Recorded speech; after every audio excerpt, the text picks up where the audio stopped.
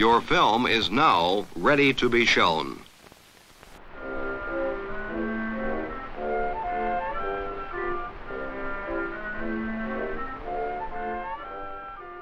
Good morning, I'm Justin Hendricks, editor of Tech Policy Press.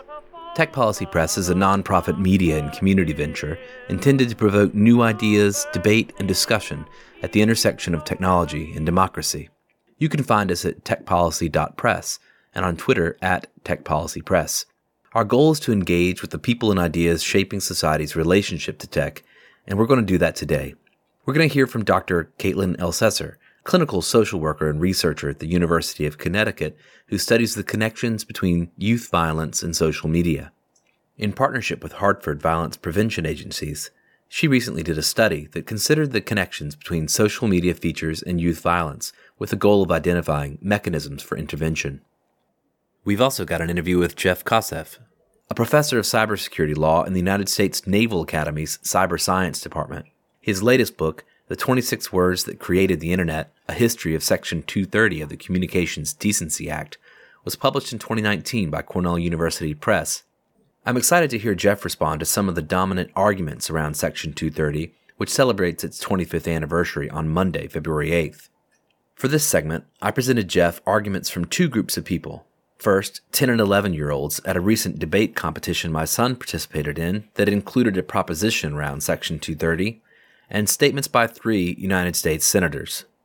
But to start things off, I check in with Tech Policy Press co-founder Brian Jones and our fellow Romy Geller, who is a research assistant for the propaganda program at the Center for Media Engagement and the Moody College of Communication at UT Austin. So, Brian, you and I first started Protego Press more than 2 years ago now. And more recently, of course, we've changed the name and relaunched as Tech Policy Press. What were you hoping we'd accomplish when we set out? You know, there's a ton of places where technology is being covered, whether that's on a TechCrunch, whether that's on New York Times, whether that is on CNBC. But most of the time, it's about how tech companies are performing, their funding rounds, their revenue numbers, their product releases. It's very seldom that the conversation turns to how their products intersect with democracy, with communities, with society. And at least for me, what I hope that we would accomplish is to create a platform where those conversations could occur on a more regular basis. And whether that is on disinformation or whether that is on ethics of technology, whether that is on anything ranging from, blockchain to AI on self-driving cars. Awesome. And, part of your perspective on that is to do with your own career. I mean, you kind of got involved in ad tech early on and helped to create some tools that you later grew concerned about. Isn't that right? Absolutely. So, I was one of the pioneers in cookieless targeting technology and cross-device targeting. Have a couple of patents in that area. And, it's one of these things when we did it, the intention was, how do you help companies that are struggling with mobile monetization, but yet mobile usage is skyrocketing? We started out with the idea, how do we help those companies stay in business?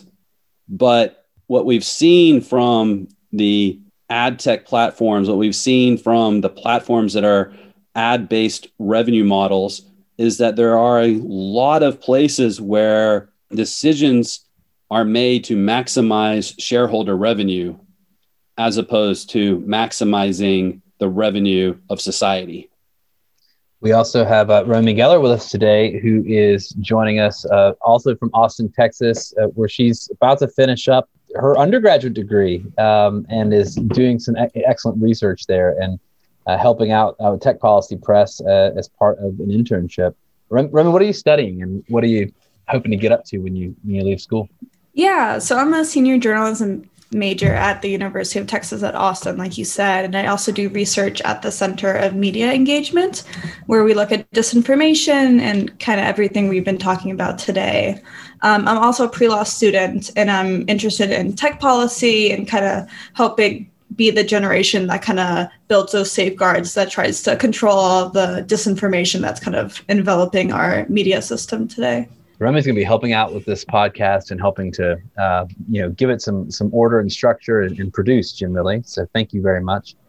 So I wanted to ask you both, as we kind of get into this, one of the things we hope to do each week is just at the top of the program, talk a little bit about some of the kind of key news events that have occurred over the course of the last week.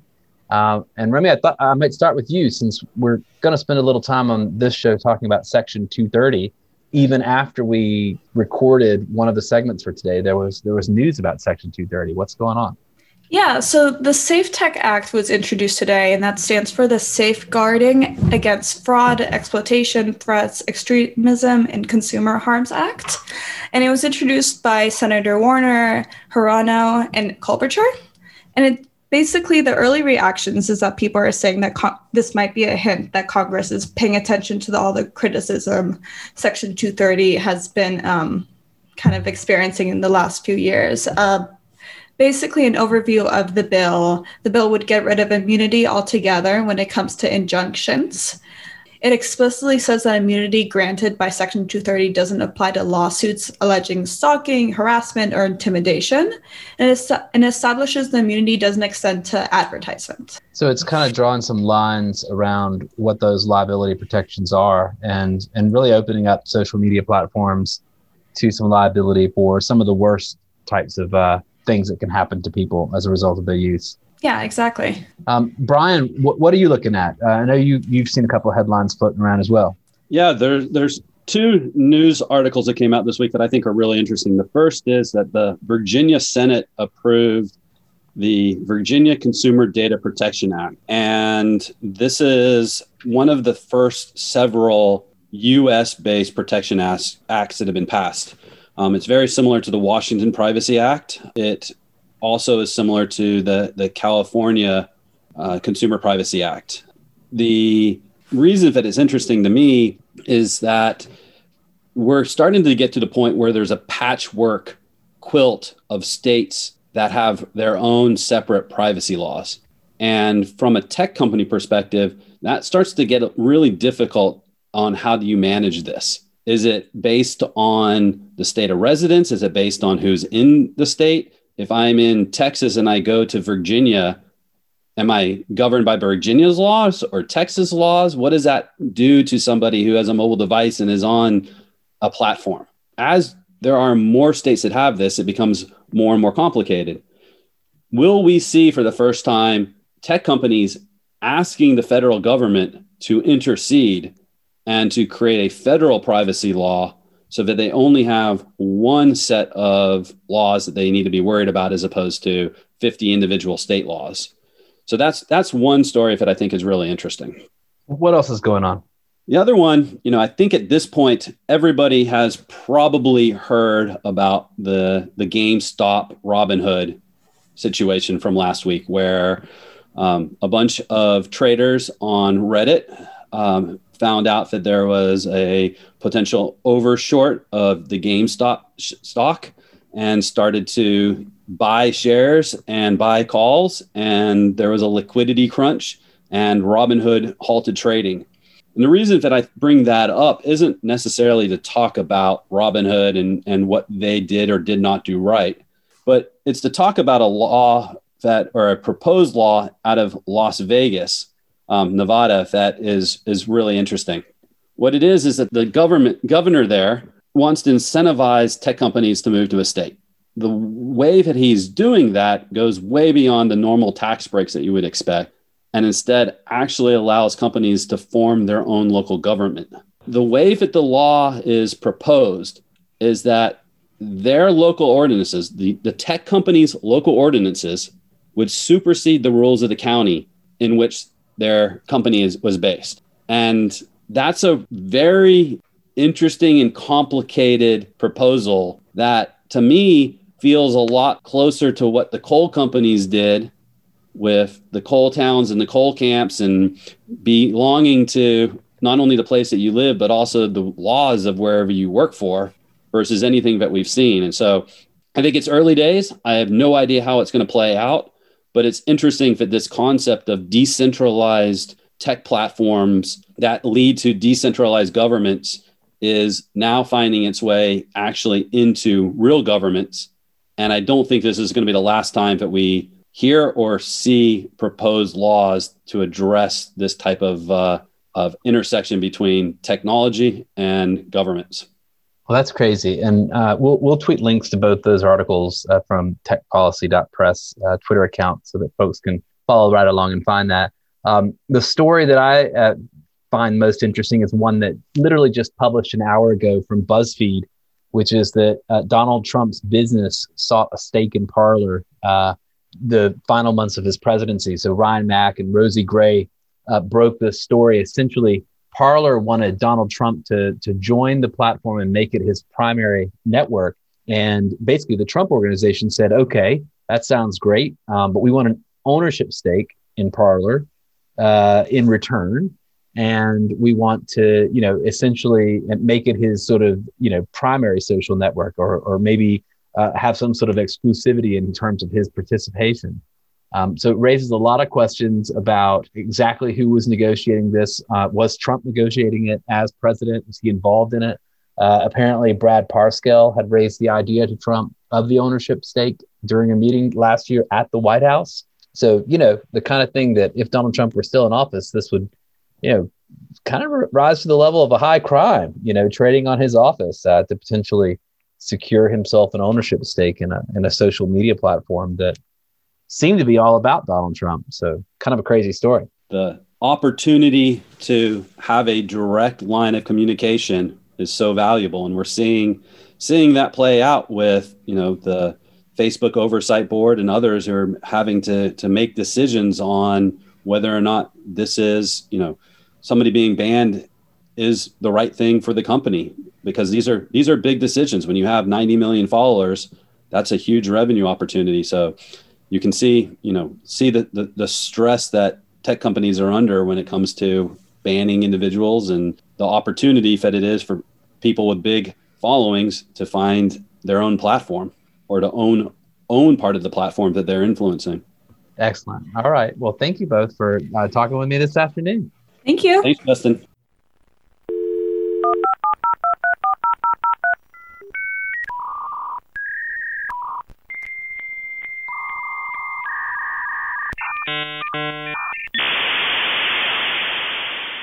Earlier this year, researchers from Boston University, Columbia, and the University of Connecticut published findings of a new qualitative study in a journal called Children and Youth Services Review. The study is based on surveys and focus groups conducted in collaboration with the Coalition for Youth, a Hartford, Connecticut youth development agency. The study advances prior work on the phenomenon of internet banking, a term coined in September 2013 in a paper written with one of the study's co-authors, Columbia University School of Social Work's Desmond Patton. Distinct from the more commonly referenced phenomenon of cyberbullying, internet banking describes the threat of offline violence resulting from conflict on social media, with more than one party engaged in aggressive and threatening communication. I got a chance to talk to one of the lead authors on the paper, Dr. Caitlin Elsesser. So, Caitlin, tell me a little bit about your research. Yeah, so I have a background as a clinical social worker and teacher in Chicago. And through that experience, I became interested in young kids who are dealing with trauma in urban spaces, disinvested neighborhoods.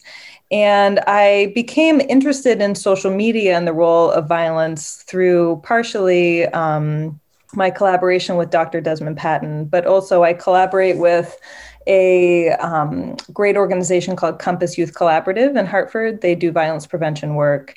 And in conversations with them, they shared with me, the violence prevention workers, that out of all their workers that are, on the streets, involved and kind of monitoring most of the violence that's happening in Hartford, which is a really disinvested city. And they shared with me that almost all of the incidents they see on the streets that turn violent have started on social media. And when I heard that, I was shocked. And so that really was the motivation for this project, to look into how social media as a context leads to offline violence for youth. So tell me a little bit about the study itself. You did essentially focus groups and interviews with dozens of Hartford youth. Yeah, so we talked to 41 Hartford youth, 12 to 18, and we really consider them experts in what the experience is like in terms of conflict on social media and how it influences their behavior. And we really found they are acute observers of how social media changes their experience online. And they had so much to say when we sat down with them. We weren't sure if this was a topic that would be interested, because Dr. Desmond Patton had done this work in New York City, Chicago, but a small city like Hartford, which of course there's countless across the country, we weren't sure if this was showing up in the same way. And the young people had so much to say. And so, yeah, we spoke with young people that are enrolled in violence prevention programs. So they are considered at risk or have some kind of involvement in violence. And they shared with us their experiences of conflict that on social media that has led to offline violence. And so what did you learn about the way that using social media platforms not only served as a platform for the types of communication that led to violence, but ultimately how it maybe changed the type of conflict that the students were having? Yeah, that's such a great question. And that really gets to the heart of what they were sharing with us. What we really heard from the young people is that the experience on social media was not just taking experiences that happen on their neighborhood block or in school, and it's in a different place. It actually was changing how they fought online or their experience of conflict. And they were very aware of this. And so things like how public the experience of conflict was with most of the conflicts that we heard about took place on Facebook. And so the public nature of conflicts on social media, particularly Facebook, with audience participation or witnessing some kind of conflict and then comments or likes, or it really tended to heat up the experience of conflict and heat it up very quickly. So it would, a conflict would happen, and then immediately there was this witnessing of the conflict and joining in of their Facebook friends and even outsiders to kind of egg it on. And then, your reputation is very important as an adolescent. If you have had your peers watch someone threaten you or disrespect you, that's like your worst nightmare as a teenager. And so they were aware of that. And to save face, they described that it was, at that point, it was really critical to defend their reputation. And that's what would often lead to an offline fight. So you see this escalation that happens. It might even be something that started offline, or maybe even just an errant comment online. But the escalation often involves other people. It's not really about, the severity of the initial point of conflict.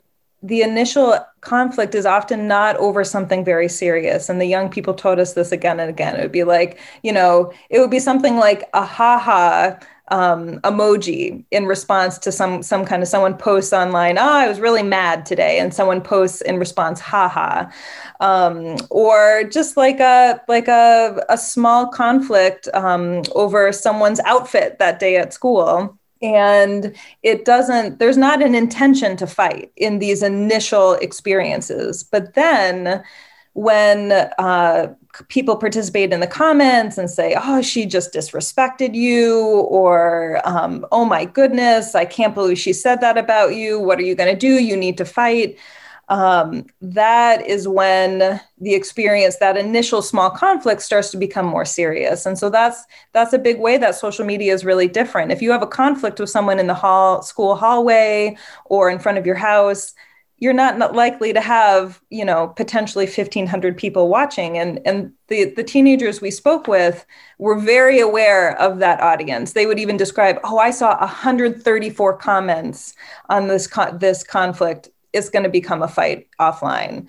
Or they'd say, she had, 4,000 followers watching this conflict. is going to really go down. So they were very aware of the number of people watching. So, I just observed in the last couple of weeks a sort of conflict between adults that took place on Twitter.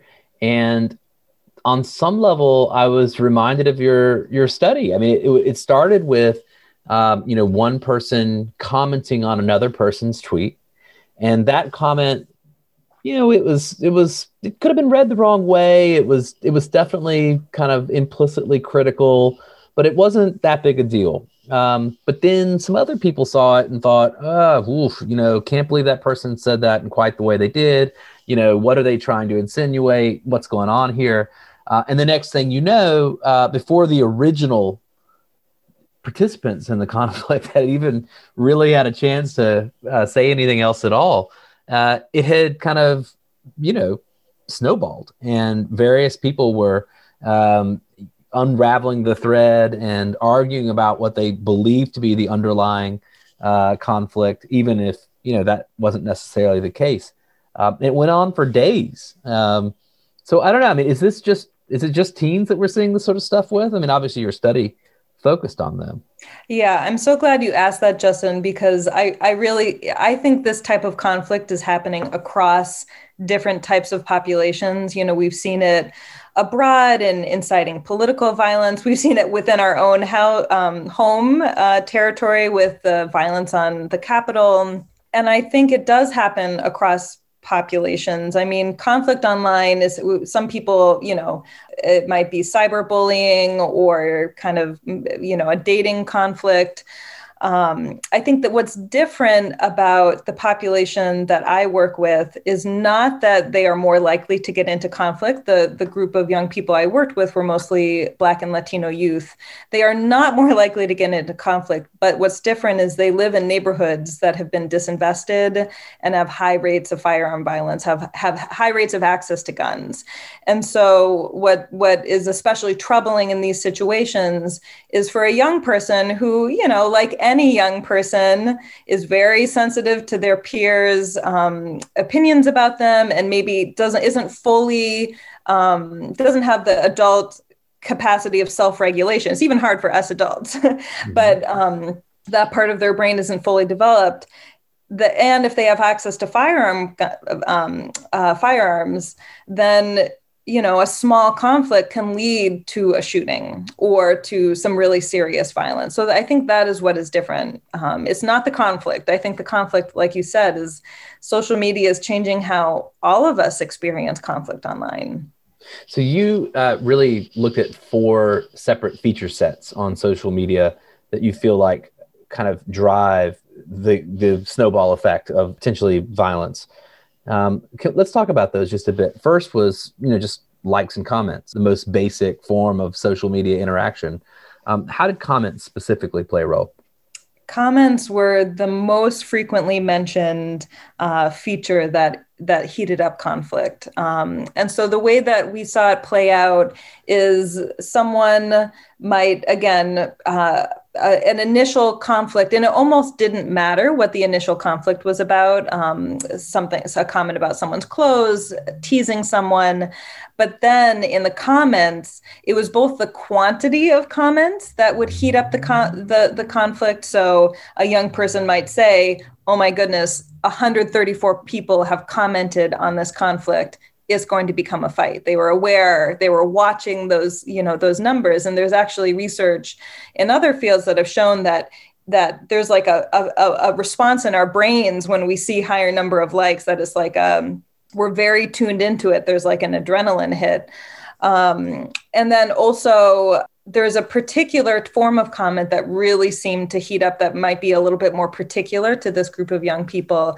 And that was dropping an address. There was scenarios where they describe 2 young people having a conflict, and it starts to get a little bit more serious. And one of them would drop an address, which is dropping a pin to their location. And the other person, that's really a very public, because people are watching in the comments.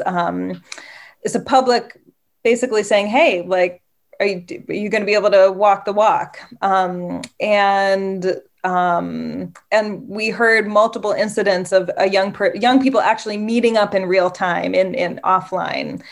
So the dropped address was a real kind of it almost always seemed to, when someone dropped their address, it would lead to an offline fight.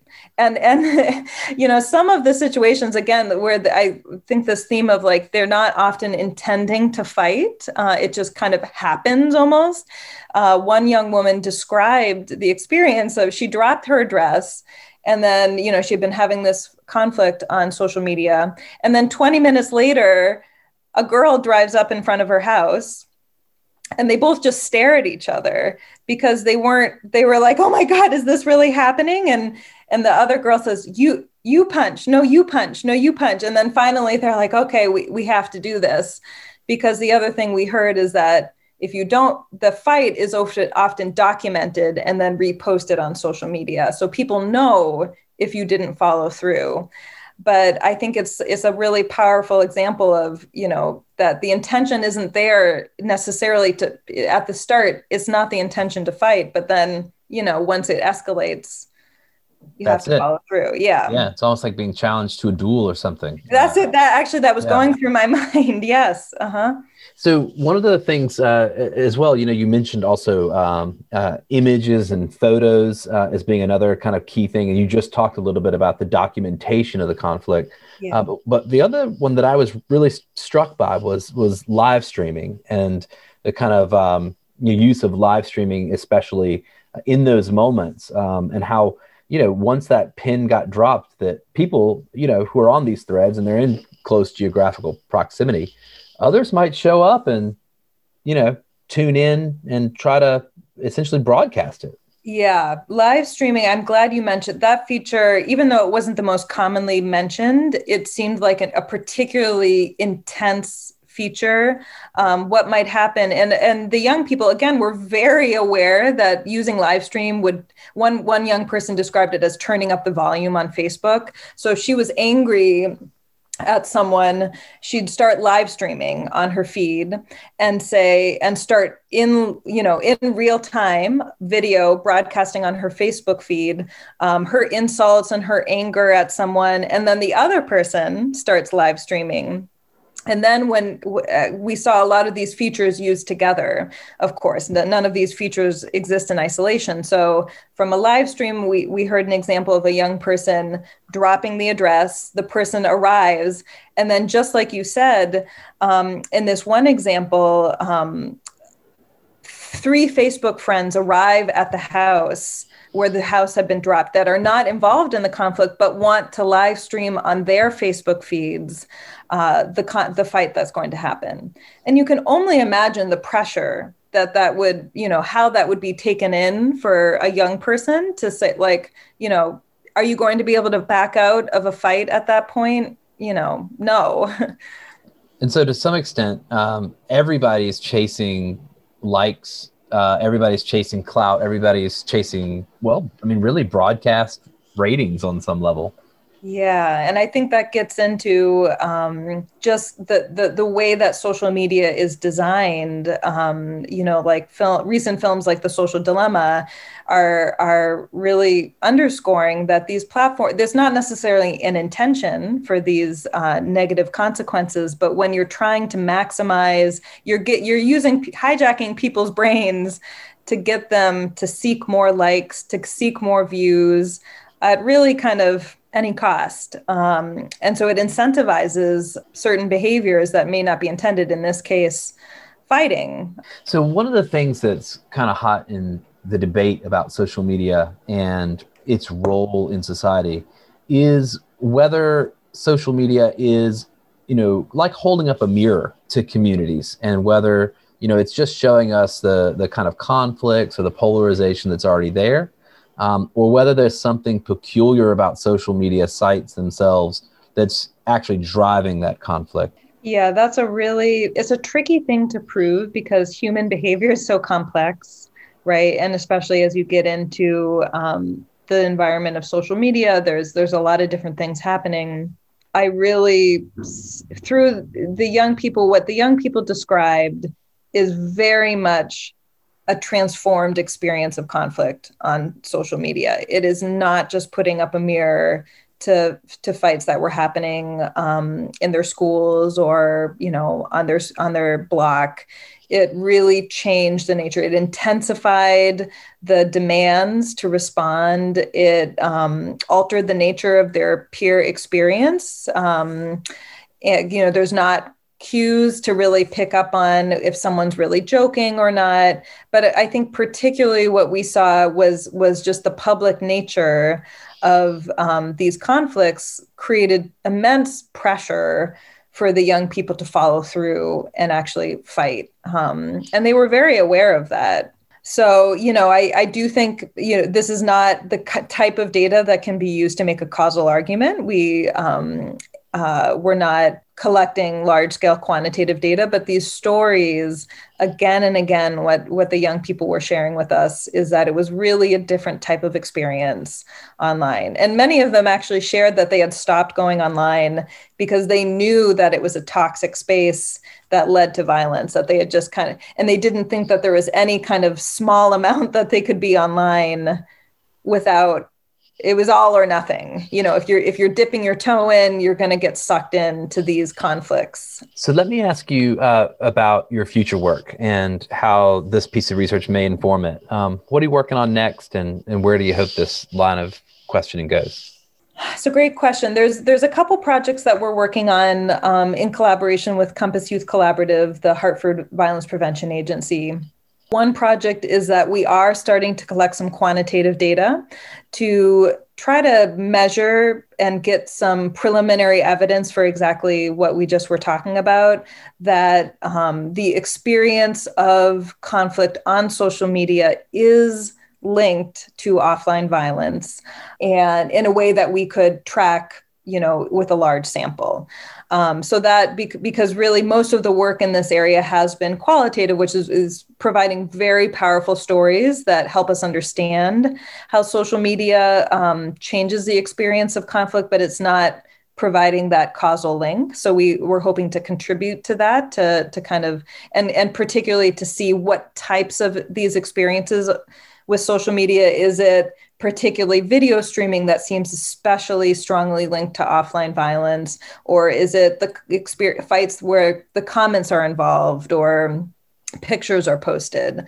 So that's one line of research. And then also we're interested in developing an intervention to basically help young people cope with the stress related to navigating social media. One thing that we've heard from young people is that they really, often adults don't really understand that social media is like a very real part of their lives. It's not just kind of a little side thing that they do. And so part of taking it seriously is giving educators and violence prevention workers, parents, tools to help young people cope with the stress of managing these situations. And in particular, we're interested in using mindfulness as a way to tap into monitoring one's responses to these experiences online. But I will say also, these are the nature of my work, because I have a clinical social work background, a teacher. I'm more on the healing side and managing stress side. But I do think it's important always to come back to the root causes of these conflicts, which, I think do have to do with the design of social media, and also, of course, the long-standing disinvestment in these neighborhoods that create economic conditions that lead to violence. So I think it's just always important to put those things in context. Let me ask you this. Have any of the platforms reached out to you, or are you aware if any of them have read your study? I am not aware of that. No, but I think it would be cool to be in conversation with them, because I'm not sure if they're aware of the way that their platform has these unintended consequences. So, when Desmond talks about these issues, he sometimes has talked about the idea that, it might help in design decisions for technology companies if they do look at what they might regard as more fringe cases. Are there any kind of design tips that you might have for Facebook or for Twitter as a result of what you're doing? Yeah, I was thinking about that, Justin. I am not a tech expert. So I don't know if I have specific recommendations. I have, I guess just the first thing that comes to mind is it's simple, but I do think it's important that this is related because these behaviors are escalated, we're seeing from the evidence, because of the platform. The platform does have some responsibility to pay attention and change, make changes based on that. So I think just at a basic level, it is within the domain of tech companies to pay attention to this and bear responsibility. And I think there's, conversations happening across spectrums right now about just the need for regulation with social media companies and for behaviors that's happening online. And then I guess just the only other thing I'd say is that it's really tricky, I think, in situations like this, because from the preliminary evidence, the qualitative evidence we have, it does seem like these types of experiences are actually very common. They're not among a certain population. These are young people who are living in disinvested urban neighborhoods that, might be at risk for violence.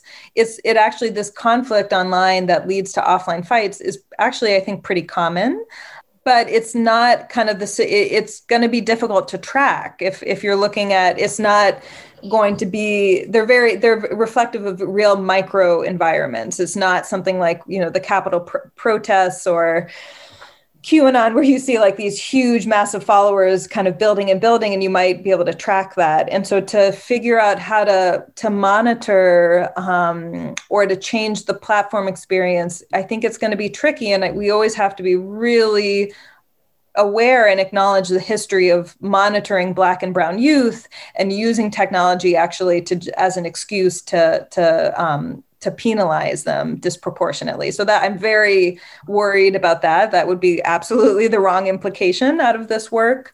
So that was kind of a non-answer, but just some considerations I think about when, just framing how social media companies need to respond.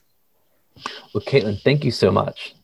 It's great to talk to you, Justin. It was a lot of fun.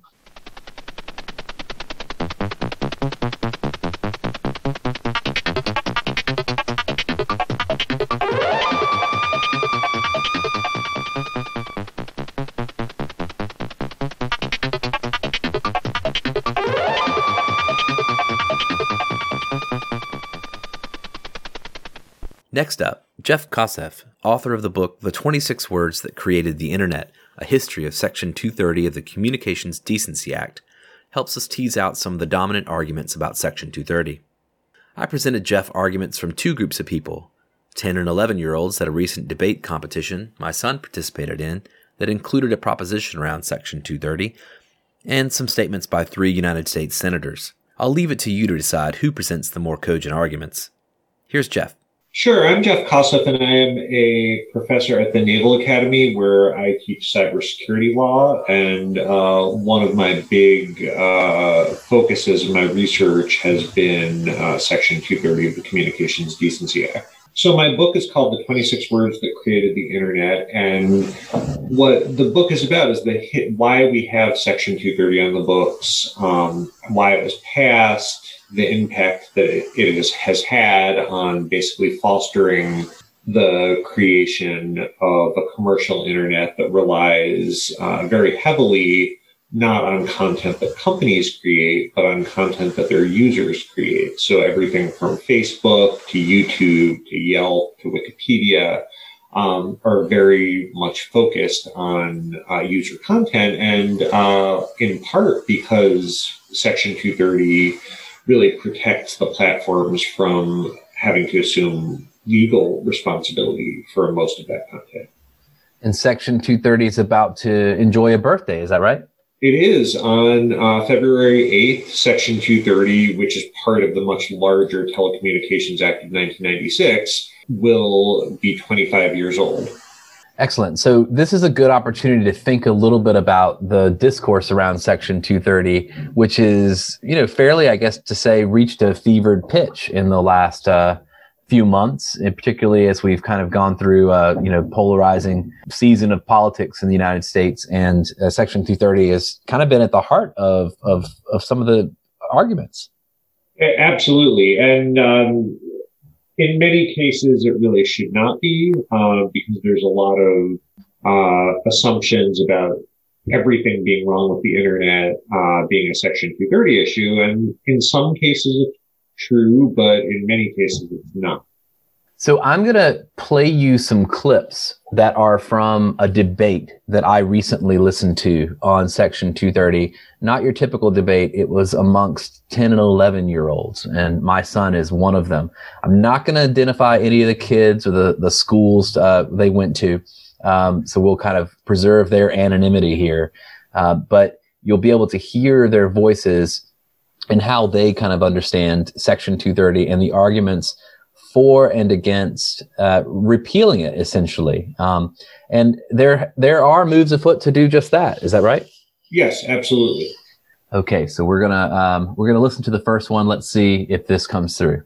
We should repeal this law for a couple of different reasons. The first is that if we don't repeal this, then many people could get hurt emotionally and mentally due to people saying harsh or rude things, or they can spread lies and disinformation and incite violence that can lead to such actions as storming the Capitol in Washington, D.C., which can lead to the 5 people that died in Washington, and nobody would do anything about it. Then, overall, can lead to depression. The second is that people can say rude things, and repealing Section 230 will help people be more appropriate and to not say hateful things to each other. Third off is that Section 230 allows companies such as YouTube or Facebook to be unresponsible for what their users say, which can lead to rudeness and a lot of cruelty. In conclusion, you can say that Section 230 needs to be repealed, and if we don't, bad things will happen. So what do we think? This is an argument more that somehow Section 230 has engineered more hate or more negative behavior into people's engagement with one another. What do you make of that? Well, so I think it's hard to empirically prove that, because you have to kind of demonstrate what the world would look like in particular on the internet without Section 230. And we in the United States have, for the entire modern internet, have had 230. Now, what I would say is that this gets back to the First Amendment issue. So we're talking about rudeness, and there's a lot of rude speech that is protected by the First Amendment. So if you got rid of Section 230, that the government still cannot pass a law saying we don't want rude speech, because that's still First Amendment protected. If it is defamatory, something like that, then we have laws on the books, and it could be liability. But I think it really depends on exactly what speech you're looking for. Now, one thing you'd have to look at, for example, what happened on January 6th at the Capitol is, would the platform could the platform without Section 230, any of the major social media platforms, could they face liability for what happened if it was not for Section 230? And could they face a negligence lawsuit? And I think it still would be, even without 230, it would still be an uphill battle. So that's why I think that unfortunately the internet is too often a reflection of who we are as a society. And that's an argument that we hear often from social media executives. The polarization and the problems that we're seeing are not born on the platforms, but are a reflection of what's happening outside of them. Yes, exactly. I'm going to play you the next one. Let's see what comes out. But that means that if we repeal this bill, then people's content can get taken down for no reason. And I find it that if we intend to sue or the person or their content gets taken down, right, it is going to be more of a valuable lesson to them. But instead, if we sued the company, as the app side says, then that company would kind of just get dragged down and less people would use it, meaning that there would be less funding and less platforms in order for us to speak our mind. So this is an argument you hear occasionally, which is, if the social media companies have more liability, that it will negatively impact their ability to service their platforms, and may require them to expend so much resources that it would be debilitating. What do you make of that? Yeah, I mean, I agree with that. I think that if you were to get rid of Section 230 tomorrow, I think Facebook and Google and Twitter, I think they would all survive because they're big enough to adapt to whatever the legal standard becomes without Section 230. It would be much more restrictive overall, but they would survive. But I think one thing that gets lost in the debate is that Google and Facebook and Twitter are not the only platforms. Any company that has a website that posts third-party content relies on Section 230. And for the smaller companies, like maybe a 50 employee startup that has a new viral app, that relies on user content, they very well could get bogged down in liability if they have a lot of users, but they still aren't quite at the revenue point where they have enough revenue to have a large moderation staff. They're the ones that I think would suffer quite a bit. And that's why I think that getting rid of Section 230 altogether would even further reduce competition in a market that I think is in desperate need of more competition. So we'll play the next one. I disagree with liberal content and socialists and communists, but I believe in free speech. It is only one side that is demanding of big tech that they censor the views they disagree with. This legislation is an important step because 230 has served the purpose it served when these were nascent companies has long since passed. These are the most powerful companies on the face of the earth, and they feel zero accountability to any elected official. For all of us who care about free speech, that should worry us greatly. YouTube's latest policy is ridiculous. And by the way, if they disagree with someone saying there's widespread election fraud, there's a mechanism for that, which is they can share their own views. You can counter it. You can say, I think this is all baloney. That's fine. That's called free speech. But simply exercising monopoly power to say the views that I don't like shall disappear and have never exist, that should scare everyone. What do you think, Jeff? How does this particular argument typify what you hear around Section 230?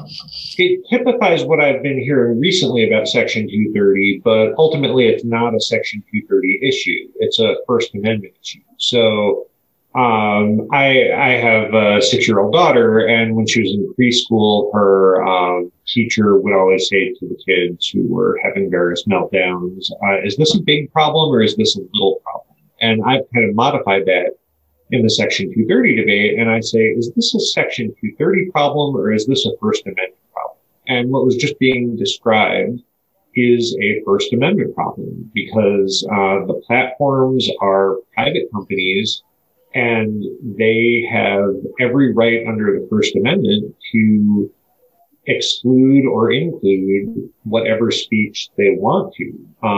Even if Section 230 did not exist, the platforms would be able to choose, we just don't like this particular point of view for whatever reason they want. Now, whether that's concerning is a separate story. I think, of course, it's concerning when you have a few very large companies that can effectively be the gatekeepers for speech. But the problem here is that under our current First Amendment doctrine, we don't have very many legal avenues to do that. And moreover, if we were to get rid of Section 230, I would almost certainly predict you would see more aggressive moderation because the platforms now suddenly would face a lot more potential liability for content that's right on the edge of possibly being defamatory or illegal. So is this part of it really that just people don't tend to understand that, despite what it might seem that these are public squares, that in fact they're not. Yeah, exactly. There's this idea that somehow these social media platforms, because they play such an important role in public discourse, which they do, that they are somehow just as bound by requirement, the First Amendment, public forum requirements as the government. The problem with that is that we've got a whole lot of court cases that say that's not the case. And we don't have, we have all the way up to the recently, U.S. Supreme Court case by, Justice Kavanaugh saying that a cable access TV station that was even specifically required by state law, that they're not subject to the First Amendment requirements for providing a public forum. And if they are, and they're really intertwined with the government, then certainly a social media company isn't. And that's as much as what other courts have said. So I'm going to play you another clip, and this comes from one of our young debaters. Okay. I noticed that you said that we want free speech in what we say, and I agree that we would like to have free speech. We should all be able to speak our minds. But in some cases, some people take advantage of the fact that we get to have all this free speech, and they use it to harm people, to spread negative words like derogatory or hate speech. So my question to you is, why should we not repeal the bill if people are threatening people due to this? So, Jeff, do you hear this? Do you hear this concern? Typically, this is the kind of thing that folks point to when they talk about Section 230 and the reduction of liability is the actual harm. Yeah, so that's a legitimate concern, but that again gets to the question of, is this a Section 230 problem or a First Amendment problem? And so it really depends on what particular type of speech that you're talking about. So if it is speech that is fully protected by the First Amendment, the problem is that changing Section 230 still will not enable the government to prohibit it. So the classic example is hate speech. I don't like the fact that we have a lot of hate speech on the internet. I think a lot of people do not like that. But in the United States, unlike other countries, hate speech is constitutionally protected. Now, sort of one of the benefits of Section 230 is that it provides the platforms with the flexibility to adopt additional rules that the government could not adopt to combat things like hate speech, and many of them do. Now, do they do it perfectly? Absolutely not. There have been some major failures, but the key benefit of the system under 230 is that it gives the platforms the flexibility to address the speech that some people call lawful but awful, speech that the government cannot just go out and prohibit. So yeah, I mean, I'm very concerned about hate speech, about misinformation, and I mean, there's certain things that can be legally prohibited if it meets the bar of defamatory, but that's a very high bar. The bottom line really for both sides is that the courts over the past century have very expansively interpreted the First Amendment. So it's very difficult to deal with all the speech problems, whether having too much harmful content or too much moderation, because we have this very expansive view of the First Amendment. I think that your claim where it says YouTube and Twitter should be at fault for this is I just disagree. And well, the reason that they should be at fault for this, one, they're the people who made that website, which means that they're the people who gave other people access to saying those things. And also, I know that you keep on saying that they can't look at it until they post it. I know. And once the people who posted it, then the company like Twitter can take it down. Or if they're posting many continuous things, they can just ban people's account. That's the same with YouTube. So this is kind of a common argument that there's something lost in the pace at which content is posted that, reduces the kind of public's understanding of what type of effort that the platforms should be taking to monitor hate speech. And we talked about the idea that lots of things slip through the moderation cracks. Is that something we should be looking at? Is introducing more friction to how quickly things get posted? I think that's a value judgment that I don't know if we would have much agreement on. I think especially in America, Americans are impatient folks. And I think that if we were to have a pre-screening requirement for all user content, I think that would not go over terribly well. But again, that comes down to a value judgment that we end up wanting to make of, the internet that we have that Section 230 helped create is an incredibly open one. So do we want to change it to one where it's more like an online letters to the editor page? I think that would be a pretty radical change from what we have now. And I would say also, I'm not sure if you read the Facebook Oversight Board decisions that just came out, but I think one thing they show, and I know there's a lot of debate about whether the Oversight Board should exist, and I'm not going to get into that, but when you actually look at the facts of the case and the reasoning, because for 4 of the 5 cases, the Oversight Board overturned Facebook's decision. I teach a free speech seminar, and we spent yesterday's class discussing and debating these decisions. And I will say there was not any agreement on any of these decisions, and 2 of them involved hate speech, violating Facebook's hate speech policies.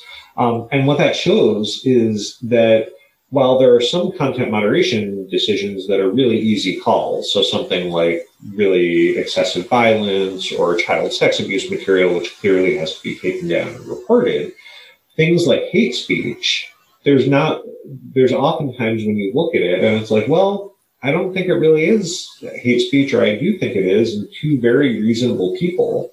I mean, my students are very smart. They think things through really well. But they came to very different conclusions about every single one of these cases. So I don't think that it's as easy as saying, even if you were to just step back and review it, that there would be any that there would be any consensus as to what to do. I mean, the bottom line is content moderation involves some really tough choices. So this next one, I think, gets to a little bit of the question about resources for content moderation. The reason why I oppose this bill is because, the social media creators themselves don't control what people post, and that, since the creators don't control what's being posted, people can post whatever they want until someone reports it. So it's basically the people on the app's job to report anything disrespectful or inappropriate so the creators can take it down. And according to The Verge, which is a website, in other words, apps, websites, and other interactive computer services aren't, in most cases, legally responsible for what YouTube posts. It is true that the creators don't control what they post. And I personally agree to this because the creators made the apps so that way people can share their creativity in different ways and to have fun and stuff. Okay, so there's that point of view that, again, it's not the fault of the social media companies, the platforms, what's posted, but it's their job to sort of take it down. And let's listen to one more. If social media faced the same consequences as newspapers, television stations, and radio stations, then they would have liabilities which would incentivize them not to allow lies to be spread. As it stands now, social media is set up to reward people who can attract the most followers, even if they hurt society by posting hurtful or inappropriate videos and content. These incentives must change in order to change inappropriate behavior. I think that the social media platform should be held responsible for spreading lies that endanger people, just like any other media outlet. Social media companies make billions of dollars a year, and they can easily hire people or make programs to monitor this abuse. Therefore, Section 230 must be repealed. So this is the argument you often hear, the kind of platform publisher argument. And where are we at on the platform publisher argument in 2021? Well, so there's not really the entire point, and Section 230 doesn't even use the word platform, but it says if you're an interactive computer service provider or user, you're not treated as the publisher or speaker of content that someone else provides. Now, this reflects, and I got from the comment it was saying, what about newspapers and TV stations? They have to be they're held responsible for any speech that they transmit, which is true over in the print edition and on the broadcast. But obviously, if they have a website that has user comments, that's not the case. But if you're sticking with the print and broadcast comparison, I think that's true. Section 230 reflects this idea of internet exceptionalism, that the internet is inherently a different medium and needs to have different rules. So, a newspaper can be held liable for its print letters to the editor page, because it might have maybe 10 letters to the editor. So there's an idea that they take at least some steps to verify the accuracy of what they're printing. Internet exceptionalism would say that that's simply not going to be possible if you're creating a platform where hundreds or thousands or millions or billions of people can come on and type whatever they want. And so I think that that's really what Section 230 reflects, is this idea that the internet is just currently different than these previous media. Great, because I've got two more for you, Jeff. Sure. For me, this was always a fight about creating opportunity for the little guy. And I will tell you, that was the fight when Congressman Cox and I authored the bill, one Republican, one Democrat. It's still the fight. I'll give you an example. You may have seen a lot of social justice groups just in the last few days put out an open letter saying you ought to be careful about what you do with 230. I'll give you a real example. A lot of very knowledgeable lawyers have come to us and said they don't think that the Me Too movement or Black Lives Matter would have been able to get so much traction online without something along the lines of 230. Some measure of protection, some ability to moderate. And, Trump and some of the far right people say, oh, big win for big tech. I think if you take a look at the record, nobody has been tougher on the big tech people than me. So this is Senator Wyden, of course, making an argument that we've heard in a couple of different threads earlier in the discussion. One that, Section 230 is the friend to the little guy in more than one way, a friend to entrepreneurs, but also a friend to social entrepreneurs, people who may be leading movements that are outside of the mainstream. What do you make of that? Yeah, that's been one of the real benefits of Section 230 is that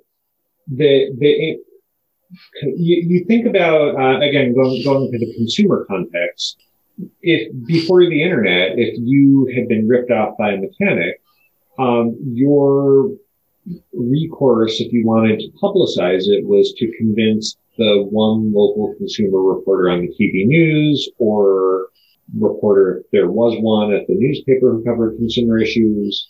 And you usually were going to be out of luck. You were pretty powerless. What the internet under Section 230 has allowed are sites like Yelp or some more controversial sites like Ripoff Report, where people can go and tell the world about businesses that they feel have wronged them. So the internet absolutely empowers the little guy in ways that just did not exist under the previous power structure. Yeah, I've got one more voice for you, and this is not from one of our student debaters, but from another participant in the debate at the Senate level. The way I see it, this legislation is really simple. It's really simple. It says that if these tech companies want the broad blanket protections of Section 230, and make no mistake, Section 230 is how these companies have gotten big, it's how they've gotten powerful, it's how they've gotten rich. They've done it with this special immunity that the federal government has given them. So if they want that, then they're going to have to actually do something for it. They're going to actually have to take some steps to protect our children online. So people like Nicole, parents like Nicole, I say this as a father myself of 2 small boys, don't have to go through what your family went through. They're going to have to actually, as the title says, earn it. And, it's interesting to watch these tech companies and their fleets of lobbyists in this building and their many dark money groups out there scream that the sky is falling and the internet is going to break. We heard all these same arguments with Sesta Fosta. All the same. In fact, it's almost sometimes the lines are repeated verbatim. You can just read the same script over and over. Last time I looked, the internet was still working, even after Sesta Fosta. And in fact, it's a better place now that we have taken on human trafficking online. So what do we think of Senator Hawley, who probably presented, the most, visible affront to Section 230 in recent months? Well, so I'd say a few things. First, federal criminal law has never been subject to Section 230. There's always been an explicit exception for the enforcement of federal criminal law. So to the extent that there's any violations of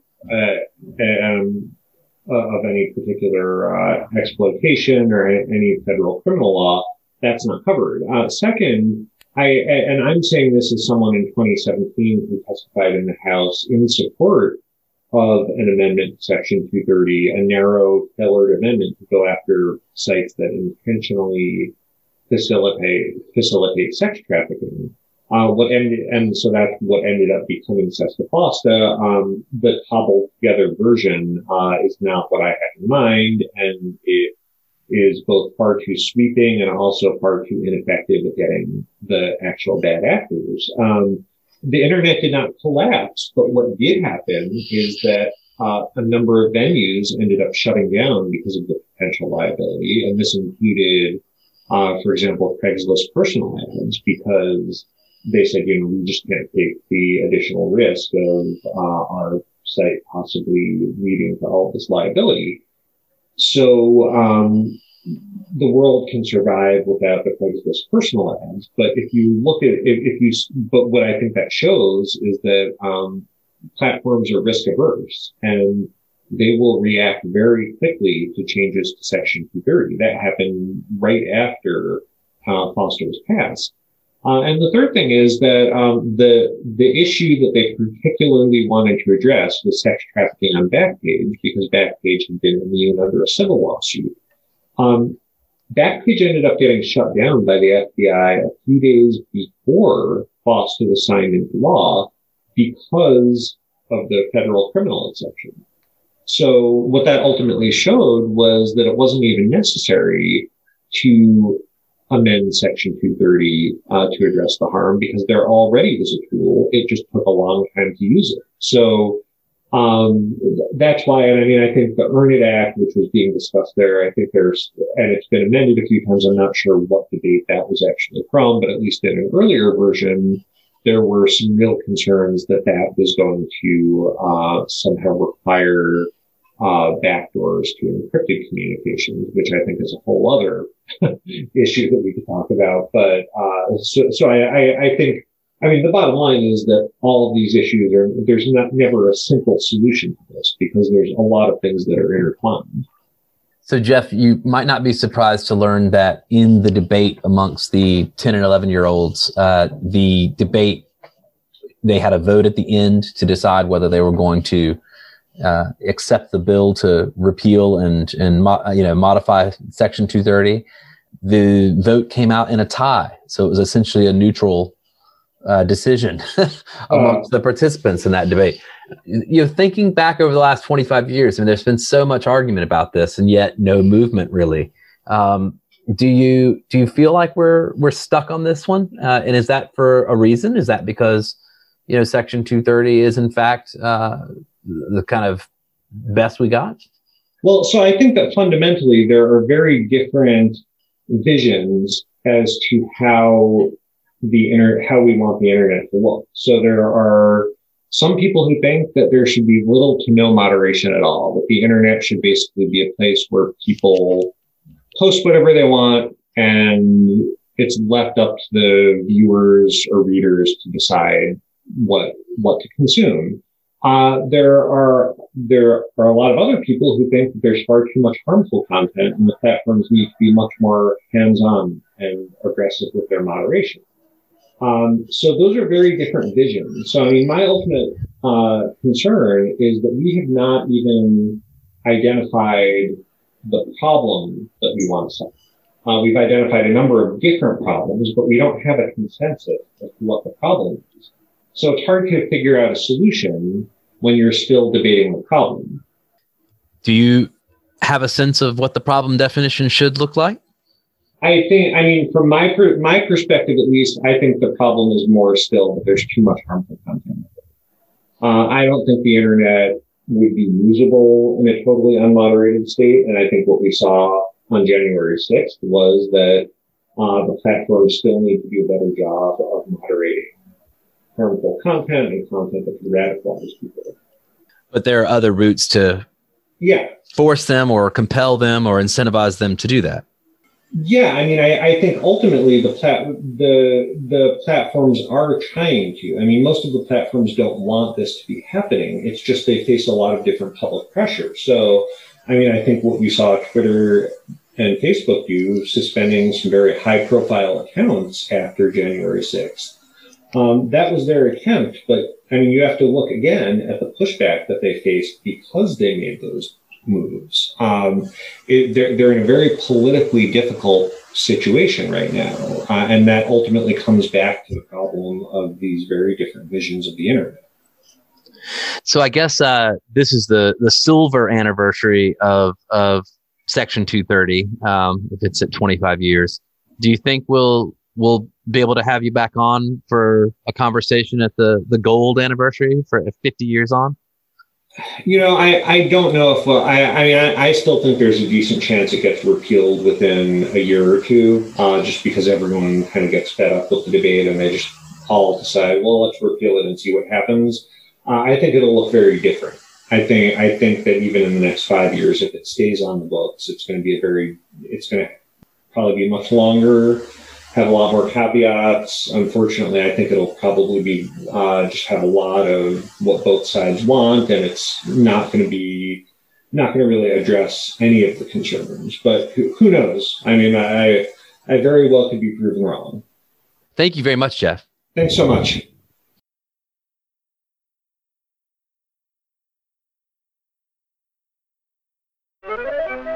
That's it for this week's Sunday show. I hope you'll send us your feedback. You could write to me at justin@techpolicy.press or find us on Twitter @techpolicypress. Thanks to Romy Geller, Brian Jones, our guests Jeff Kosef and Caitlin Elsesser, and I hope you have a great week. Thanks for listening.